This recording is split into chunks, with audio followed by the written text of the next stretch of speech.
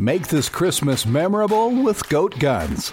Get the coolest miniature gun models for your collection. From historical classics to modern weapons, we have something for every firearm and hobby enthusiast. Surprise your loved ones with the gift of Goat Guns, the perfect blend of quality and detail.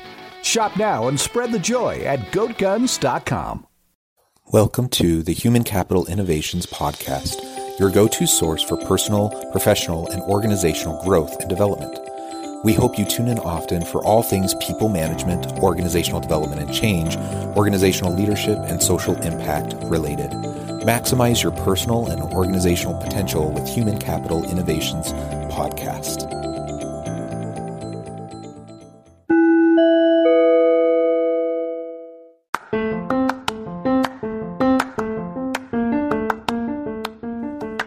Welcome to the Human Capital Innovations Podcast. In this HCI podcast episode, I talk with Brenden Kumarasamy about effectively communicating culture change in your organization.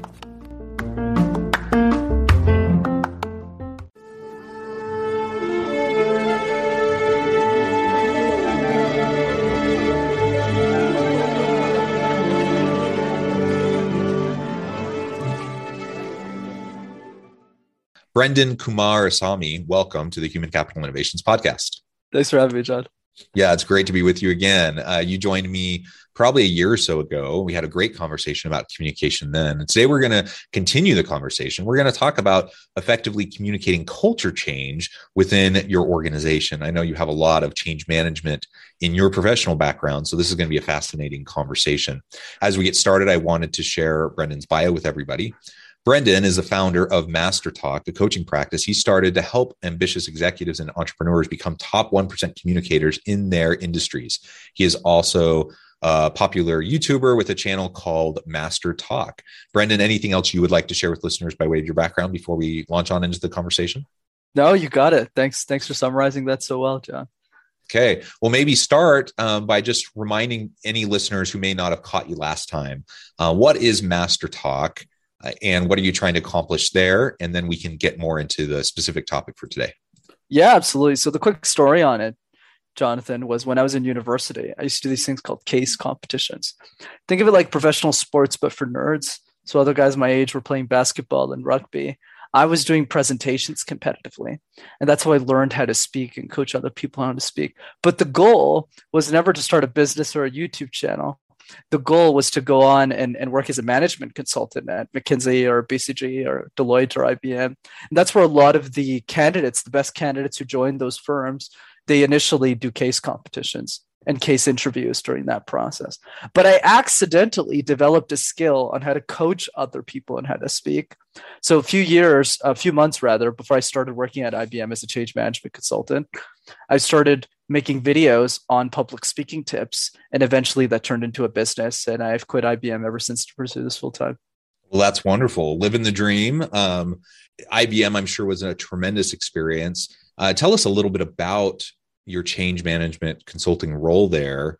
And I appreciate kind of the framing up of your origins. And you're right, many people do end up going into these big consulting firms. So what was it about IBM that attracted you? What kind of work did you do there? And then we can get into how your communication expertise helped to assist you in doing the change management work in that role. Yeah, of course. So I was at IBM for 2.5 years. And what's great about having a consulting role, especially out of university or out of an MBA, is you're already tasked with very difficult responsibilities at a young age. So you learn much faster. So when I was leading global implementations at IBM, I was primarily implementing a product called SuccessFactors, which is an HCM solution for SAP. And I was leading the change with the actual technical implementation of the solution, but I was also doing the change management where I was convincing different stakeholders within the org that this is a new change and how to explain the product in a way that people would understand it.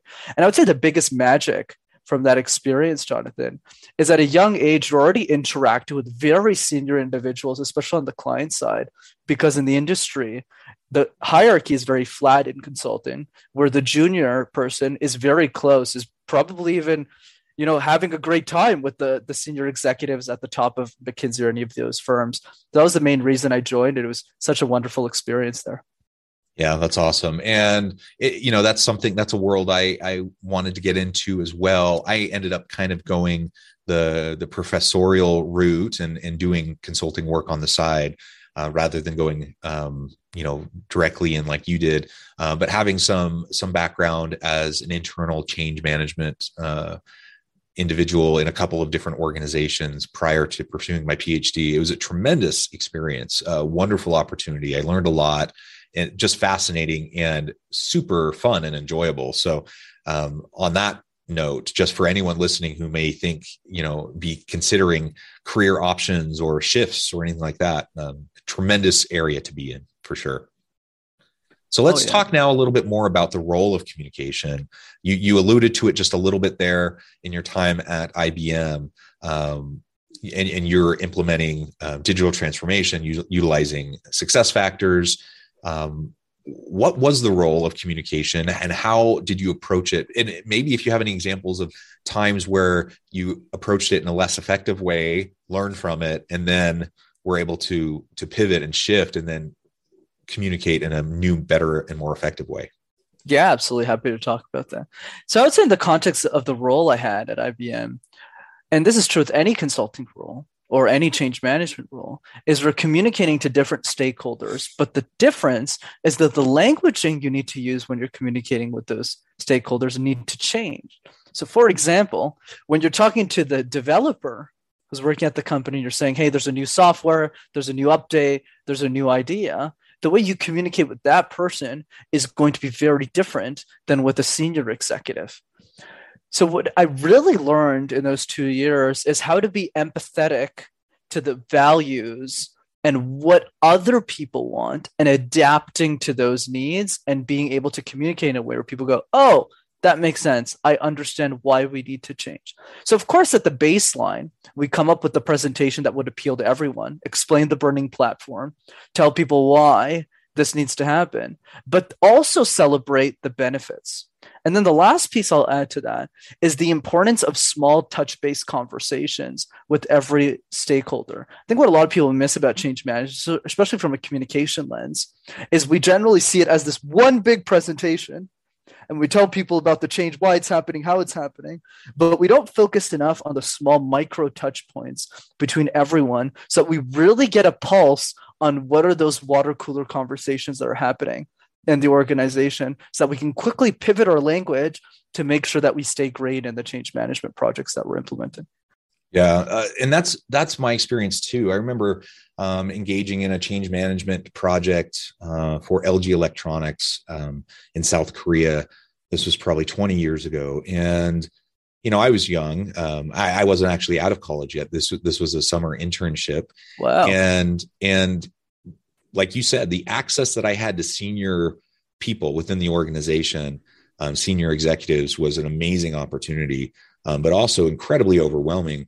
And the stakeholder approach that you just described was something I definitely had to keep in mind, because depending on who I was talking to and what I was trying to explain or convince, I had to take a completely different approach.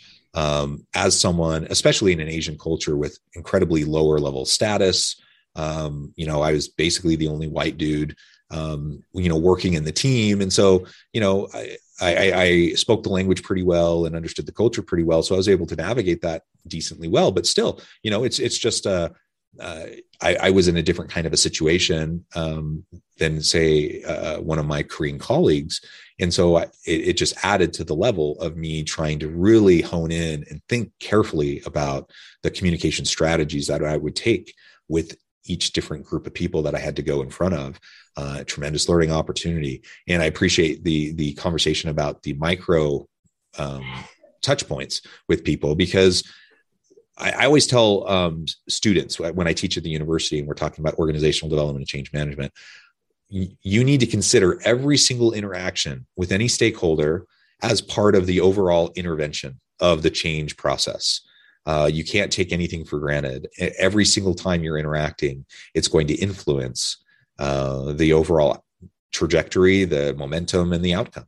And so you have to look at each client meeting, each interaction with stakeholders as kind of its own standalone intervention event. as part of an overall intervention strategy, and pay attention accordingly. And not to say that we need to be so high strung because every single thing we do is so high stakes. I don't want to say that. We need to, manage, that okay in healthy ways, but it's just a healthy realization that these interactions really do matter. Oh, absolutely. Like one way I would phrase what you said, which is excellent, is probably terminology we don't use that much in the change space, but that I always love to talk about, is the idea about being pessimistic short-term and optimistic long-term. So being optimistic about the change that we're creating, but also being equally pessimistic on what can go wrong at the smallest granular level. And if we can figure out what those touch points are earlier, it's much easier to mitigate this. One strategy I used when I was at IBM, and I still do that in some cases with different clients and ideas, is mind mapping. So mind mapping is when you look at an organization and you go, who are the key players? Who's driving the change? Who has the most influence on the table? And how do I create microtransactions, relationship building tools, so that I take over the entire mind map? So a good example of this is, let's say the engineers are on board, but there's one engineer that everyone else looks up to. If that person isn't on board, your change isn't not necessarily impossible, but it's just harder, especially if it's a software change. So that's really the key. It's all about always being paranoid, having some sense of paranoia, rather. I should probably know how to speak English as a speech coach, but the idea is having some level of paranoia short term so that every single risk is mitigated before those issues come up so that the change is more likely to succeed.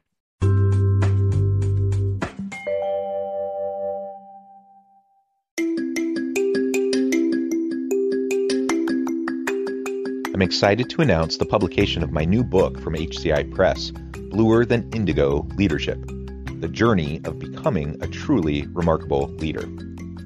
Early in my adult life, I learned about an Asian proverb that translates as bluer than indigo.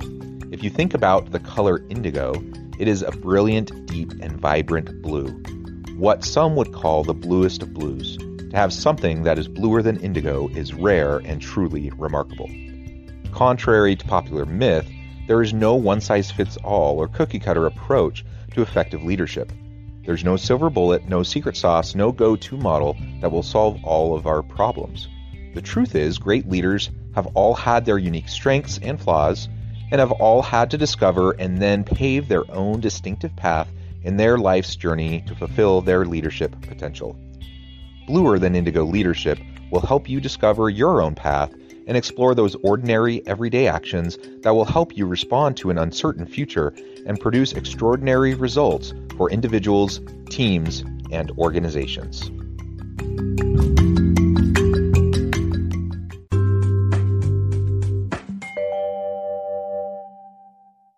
Yeah, I really like that. And I'm a big fan of creating new words. So that's a really good one. I like it. Well, good. So maybe tell us about another example you may have had. It could have been at IBM or since in your career where you've seen a transformation in either your own communication ability or in the communication of an executive you were working with that then led to an increase in their influence, an increase in their ability to drive impactful change. Beautiful question. I would say for me, the biggest lesson I got from IBM is the difference between responding with statements versus questions, especially when you're young, you're in your 20s, 30s. You always feel like you need to prove yourself. But I've even seen that in the case of 40s and 50s too. I would just say it's a bit more common there because we're getting started in the workplace. So we want to show you what we can do. We want to show your expertise. Hey, Jonathan, we need to think about this. We need to do this. But I would say is the most wisest individuals I've met at IBM, and they've coached me on this too. So I learned that lesson early in life, thankfully, is the best way to showcase your wisdom is through questions, not statements. And what I've always found is that the best executives in the world that I've had the pleasure of either working with or knowing spend that time to really diagnose and spend a lot less time solutioning. So they ask a lot more questions. Why do you believe this? Why is this important to you? Where do you see the company going in the next 5 years? Those are generally the best change management executives because everyone feels like their voice is being heard. Everyone feels like this person really cares. And the person who's asking the questions has all the information and knows exactly how to make the change. I would even add as far as to say they have all the leverage. So when they say that 10% solution, that 10% of the time, or even 5% of the time, where they give statements, everyone is listening to those statements. So it's not about being loud, and you know this probably better than I do. It's not about being loud, but only being vocal in the right moments and spending most of the time in silence, just listening and asking the right questions. That's probably the biggest lesson I got that created the best transformation. Yeah, I love that. And asking good questions is a real skill. It's hard to do. So it's easy to say, ask good questions. And listeners may think, well, yeah, okay, that sounds good. So next meeting, I'm just going to sit back. I'm going to observe. I'm just going to ask good questions. Okay. But it's a skill that needs to be developed. So certainly being mindful of it, having a goal in place to listen more and to try to formulate good questions. That's excellent. But just recognize it will take practice over time, because we're not. I don't know. Like I was going to say we're not hardwired, but I don't actually know in terms of like evolutionary psychology. But in terms of culture and norms, like you said, I think we're more inclined just naturally to try to speak up and to assert some sort of level of faux confidence and certainty around whatever we're saying. And frankly, that often gets rewarded in organizations, at least in the short term. And so we need to disrupt that pattern within ourselves, and then be willing to sit, in some cases, discomfort as we're sitting in more silence and listening more and trying to really ask the good, thoughtful questions. And when you ask the good, thoughtful questions, that means you have to listen even more intently to what people say so that you can then ask the follow-ups, and you can then use what you learn to inform your approach moving forward. All of that sounds simple, but it's not easy. It takes practice and it takes time and intentionality. Absolutely, John. And I'll even give you a framework for those of you who want to get better at this. So here's a simple one I teach clients, which is, what is the outcome that you're looking to drive, or the outcome from the conversation? And how do you ask questions to figure out one specific thing? And that specific thing is generally, what does that person value and what are their incentives? So what if you show me the incentive, I'll show you the outcome, right? So it's the same idea. So I'll give you a super easy example to demonstrate this. Let's say we take a vice president of sales. We're at a company, and let's say we're implementing a new CRM. That vice president of sales is probably thinking, if I have to implement this new CRM, that means I have to take everything in my pipeline and then put it in the CRM. It's going to take me a bunch of time. I don't want to do this. But how do I know that so accurately? It's because I talk to a lot of vice presidents of sales, right? So the key is you need to figure out what is the outcome. Okay, so the outcome is to convince this vice president of sales that Salesforce, let's use Salesforce as an example, I'm not endorsed by them in any way, but let's just use an example, that, hey, this is something that you want in your business, not something you don't want. So this guy's an old school vice president of sales. Oh, all my pipeline, everything is on a piece of paper. I don't need Salesforce. So let's use this as an example. So then the second piece is now you want to drive questions that lead to figuring out what their priorities. So what's your opinion of Salesforce? Let's say James. Then James goes, oh, Salesforce is good. It's a good system. What are some of the challenges you have with Salesforce? Oh, Brenden, I'm going to spend so much time putting all of this in the pipeline. It's going to take me an extra 30 minutes. Do you know how valuable my time is? I'm always spending all this time doing so. And then you're asking the questions, and the goal of the question is to figure out their priorities and to figure out what they value. And then once you have all that information, the final piece of the framework is then representing their own languaging against them. So you would say something like this: oh, James, completely understand. It does take a lot of time, but I feel we need to think about this in the long term. Imagine how much time this would save us over 5 years. If all of your team members, right, have you ever been in a situation where, one of your team members had a deal that you weren't aware of? Oh yeah, Brenden, now that you think of it, now that you mention it, there's one of my team members that's always closing deals and I never find out about it. I can never update it. So, well, Salesforce fixes that, James, because then they can implement. It's going to take an extra 5 minutes, but imagine how much more money you'll make. Oh, that makes a lot of sense. You're right. That makes a lot of sense. We should definitely implement Salesforce. I used his own languaging against him. So I hope that framework helped. Yeah, I think that's a great example and a practical way to start approaching it. And again, it just takes intentionality. It takes time. It takes a little bit of practice. but pretty soon you can become known as a thoughtful, intelligent, insightful individual that people really pay attention to.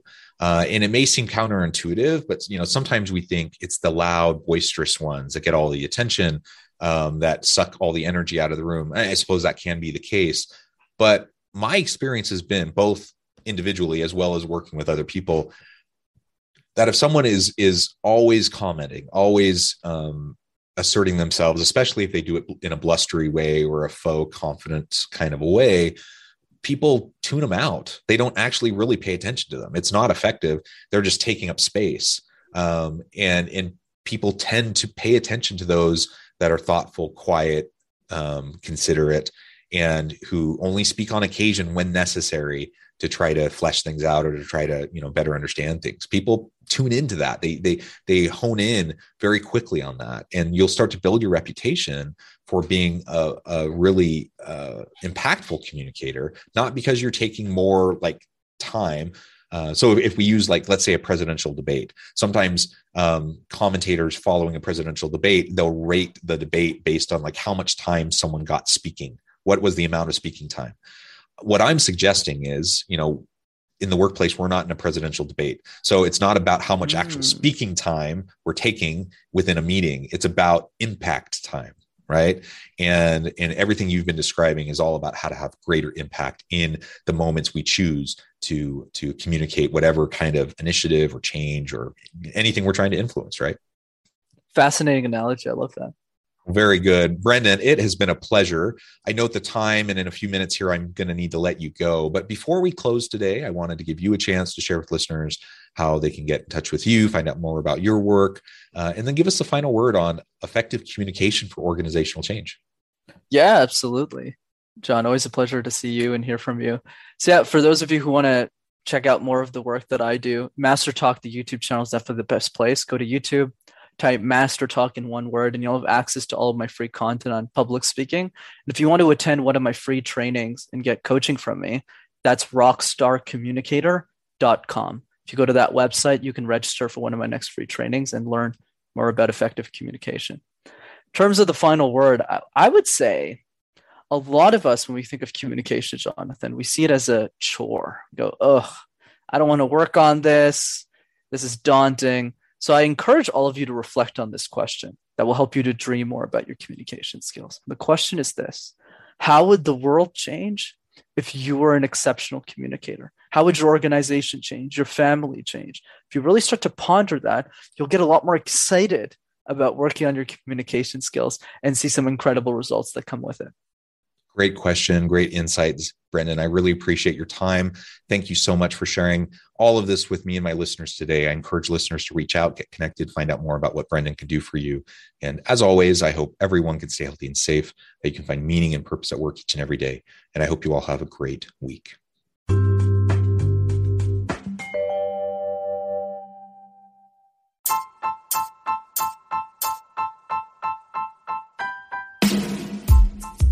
The alchemy of truly remarkable leadership.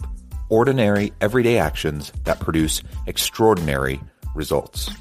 Consider how the nature of work has shifted over the past 50 years. With increased globalization, rapid technological advancement, and the shift in economic composition, the average job of today looks very different than the average job of 50 years ago. What will the jobs and organizations of tomorrow look like? Moreover, what does this all mean for organizational leaders?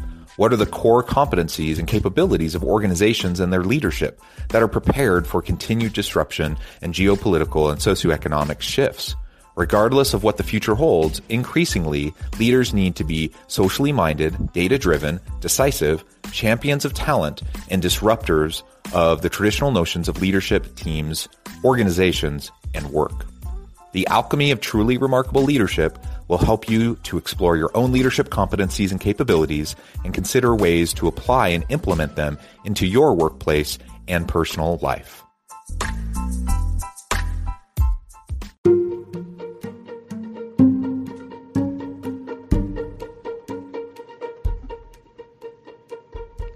Check out Human Capital Innovations magazine, Human Capital Leadership. Human Capital Leadership is a free, interactive e-magazine with the mission to help individuals, leaders, and organizations find innovative approaches to maximize their human capital potential. We publish issues quarterly in August, November, February, and May. Take a look at the latest issue and let us know what you think.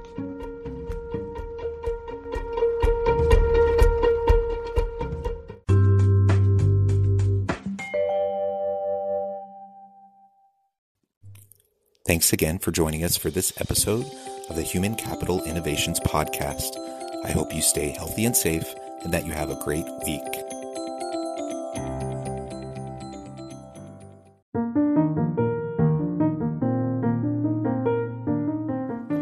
Check out our new weekly LinkedIn newsletter, Alchemizing Human Capital, exploring industry trends via original research and interviews with executives and thought leaders from across the globe. We look forward to having you join us.